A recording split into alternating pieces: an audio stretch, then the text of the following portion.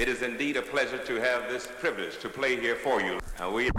We intend to give you a very fine program, so just settle back, relax, and enjoy the moment. Hey, and welcome back to Mic'd Up. This is an unapologetic, low country-based podcast hosted by yours truly, Mika Gadsden.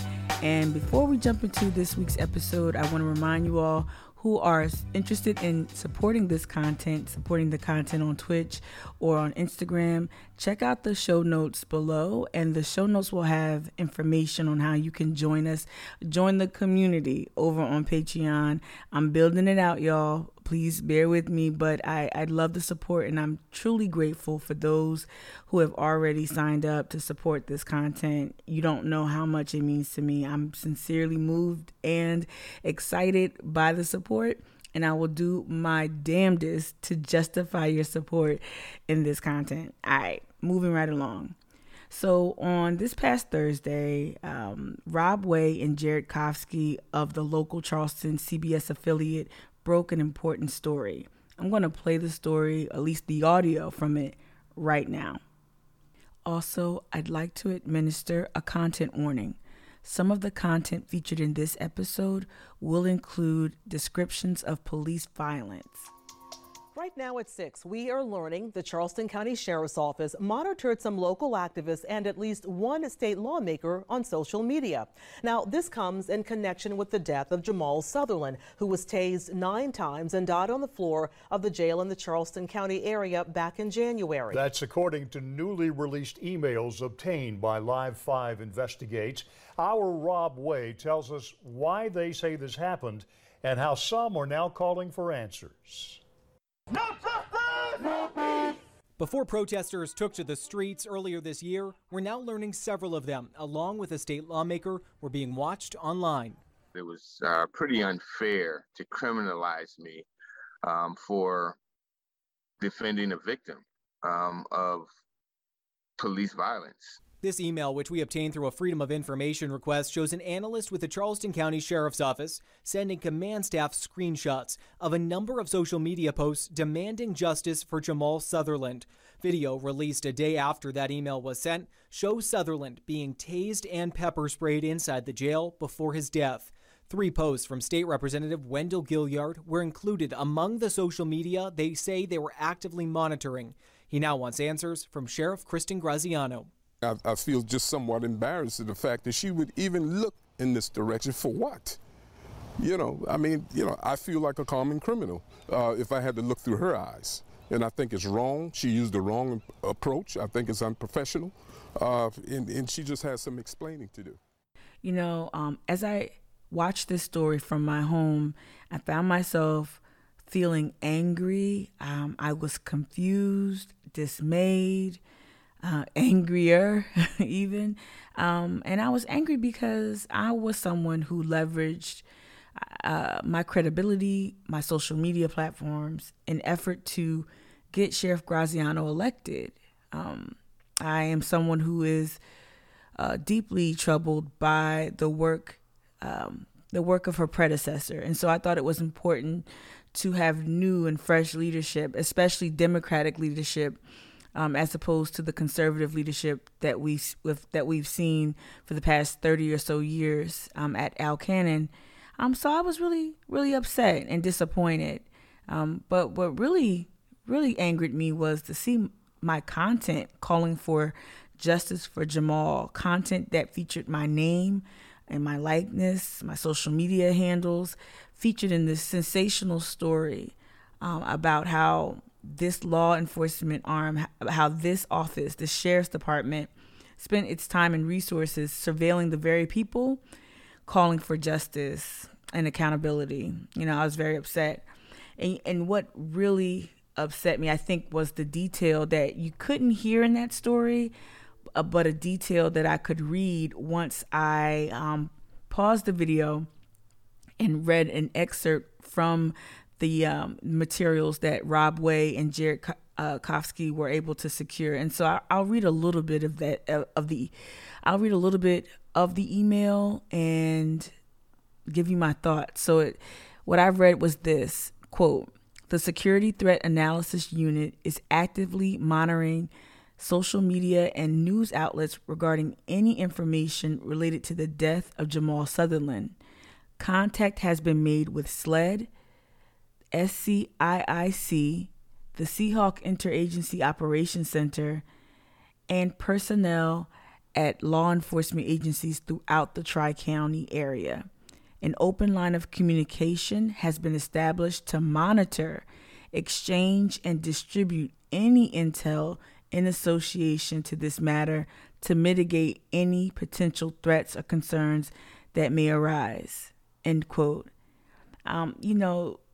Basically, and you heard Representative Gilliard say this very thing, we were characterized as security threats. As a woman who has never been arrested, I am someone, y'all, who has never committed a crime. I haven't had as much as a moving violation while driving in over like a decade. Someone with my record, I'm just like confused. I'm deeply, deeply disappointed and confused as to how my content ended up in this surveillance effort, right? My anger doesn't stop with me. I'm also angry and upset that many of my comrades and fellow community leaders were also caught up in this surveillance operation. It's the agencies, y'all, that the names that I rattled off in reading from that excerpt. These agencies typically deal with things around homeland security, deal with things concerning terrorist attacks. I am not a terrorist. I am not a threat to the state, nor are any of the activists who were mentioned or included, in this story. So I think it's on the sheriff's office. I think it's on Sheriff Graziano. It's on these agencies to come forward with more information, more transparency, so we can understand why activists calling for justice for Jamal, calling for transparency, calling for our law enforcement offices and officers to be held accountable, why we, the very people who are committed to our communities, why we were caught up in this surveillance operation. Yeah. And this is also a huge waste of taxpayer money, y'all. A huge waste of resources and time. And this is an invasion of privacy also, We don't know how far or how deep the probe went. One can only suspect, right? Because as an activist, I know what type of work I do. I anticipate a certain level of risk and exposure. But we don't know how deep this probe has gone. But given the agencies that were pulled in on this communication, you can only assume how much surveillance we were subjected to. But I think what I want listeners who are not activists, listeners who were not caught up in this mess, I want you to understand that what happens to me can happen to anyone. Their justifications for tracking our movements and monitoring our social media activity could very well be used to surveil anyone in our community. And I think that's why everyone should be just as upset as myself and many of the others who were included in this story.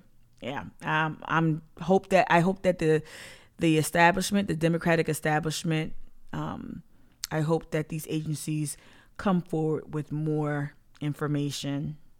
And for detailed information regarding the justice work that I personally was a part of, that includes the Justice for All Coalition, I've included a link in the show notes so you can check out exactly what we all helped to craft, some of the demands and the demands we had of the Sheriff's Department, and also you can see how we outlined the very problem. A lot of times folks like to stay caught or wrapped around the axle that is sloganeering or defund the police. Well, we try to show you that that's a bad faith argument. And this is what we really are fighting for. We illustrated what we were fighting for. So check out the links in the show notes to get a better understanding as to what we, as members of the Justice for All Coalition, what we were fighting for. Okay, so let's stay with law enforcement accountability for this next piece. So on Sunday, Tim Scott was featured on Face the Nation. There he offered his thoughts on why the bipartisan efforts to draft sweeping police reform legislation failed. And by failed, I mean miserably. All right, so I have some thoughts, but listen to this clip first. We go now to Senator Tim Scott of South Carolina. Good morning to you. Good morning. Thank you for having me. What happened? This country was supposed to be at a moment of reckoning at the relationship between police and the Black community. Why did you miss the moment?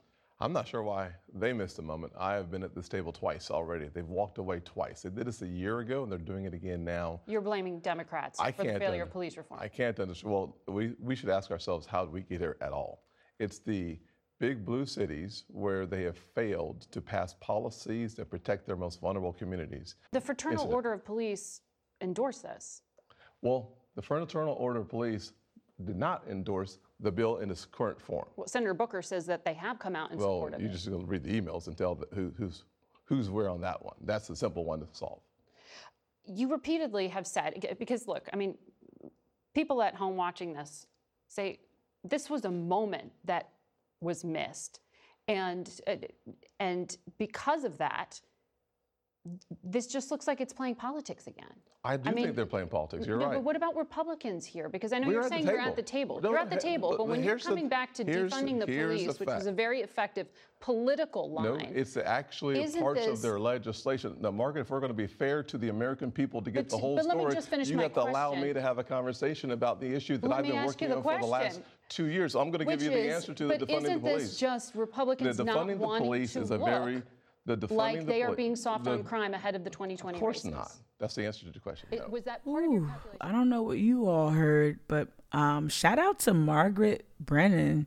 She is a skilled interviewer, and she was able to extract from Tim Scott more than just replies to her question. Her thorough follow-up questions, it created an emotional response, you could argue. If you get an opportunity to watch this interview, I'll include a link in the show notes. But if you get an opportunity to watch this interview, you'll see Tim Scott really fight hard to lift up the talking points, or to discuss the talking points he had prepared. So there were a number of issues, or there are a number of lines, rhetoric, if you will, that he had to get in there. He had to say defund the police, even though we understand that corporate Dems are not in favor of defund the police. So when you're talking about the other members of this coalition, namely Cory Booker, Cory Booker is as establishment gets. All right. Don't let the Newark, New Jersey roots fool you. And so for Tim Scott to bring up defund the police and a number of other things that were simply not what was probably being discussed during these talks is disingenuous. And it's Tim Scott being Tim Scott. And I don't know if you heard that tail end when Margaret asserted or asked, she asked whether or not his tough stance on not yielding or not being able to compromise, if that was informed by his presumed run for president. And he said, absolutely not. Again, if you get an opportunity to watch, you'll see this visceral reaction she's able to extract from Tim Scott.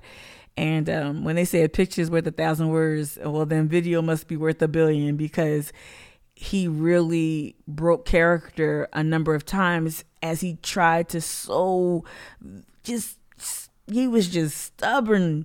He was so stubbornly trying to inject defund the police into the conversation. And Tim, you know better than that. You know good and well defund the police is not on any Democrats' lips, especially heading into the midterms. Cut it out. But I thought it was important, on a serious note, I thought it was important to include that clip because it will help you understand not just the right, to be honest with you.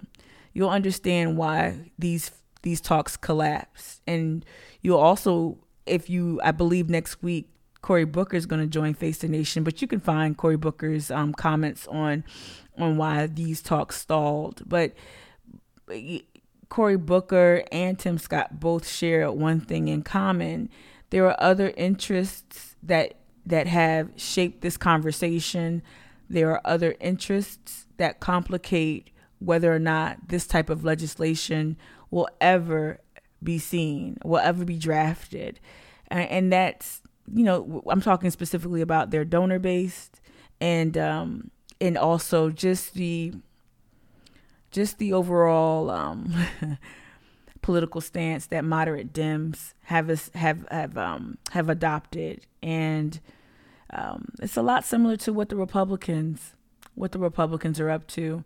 The other thing I heard with Tim Scott was that he was trying to demonize the left. Now, I didn't expect that, and I think that's where Tim ran afoul. If you're going to demonize the left, if you're going to demonize Democrats, and you're going to position the situation, and I guess Tim is probably playing a little bit of defense. Like I said, you can get comments from the other two Democratic lawmakers. You can find those comments on the internet. But Tim Scott felt like he was in a defensive position, and I think his mask slipped numerous times throughout this interview. It's probably why they promoted it so heavily leading up to the Sunday broadcast. It's definitely something to see. But Tim Scott was so stubbornly trying to defend this position by throwing his counterparts under the bus, and I don't know how much that will serve him in the long run. I think it also shows that it almost feels like you anticipated failure, and so you went into it, which we already know. Like, spoiler alert, neither side wanted to actually bring about sweeping police reform. Sorry to burst some bubbles out there. I'm sure not too many if you're listening to this podcast, but Tim especially was trying to demonize the left. And it just shows you that we're still at a place, and not just a place where Trump brought us, but a place we were headed to ever since Newt Gingrich, wielded power in Washington, D.C. This very partisan, we're at opposite ends of the spectrum. We've never been more divided, right? I know we've heard it a lot, but I mean, it's really, really remarkable.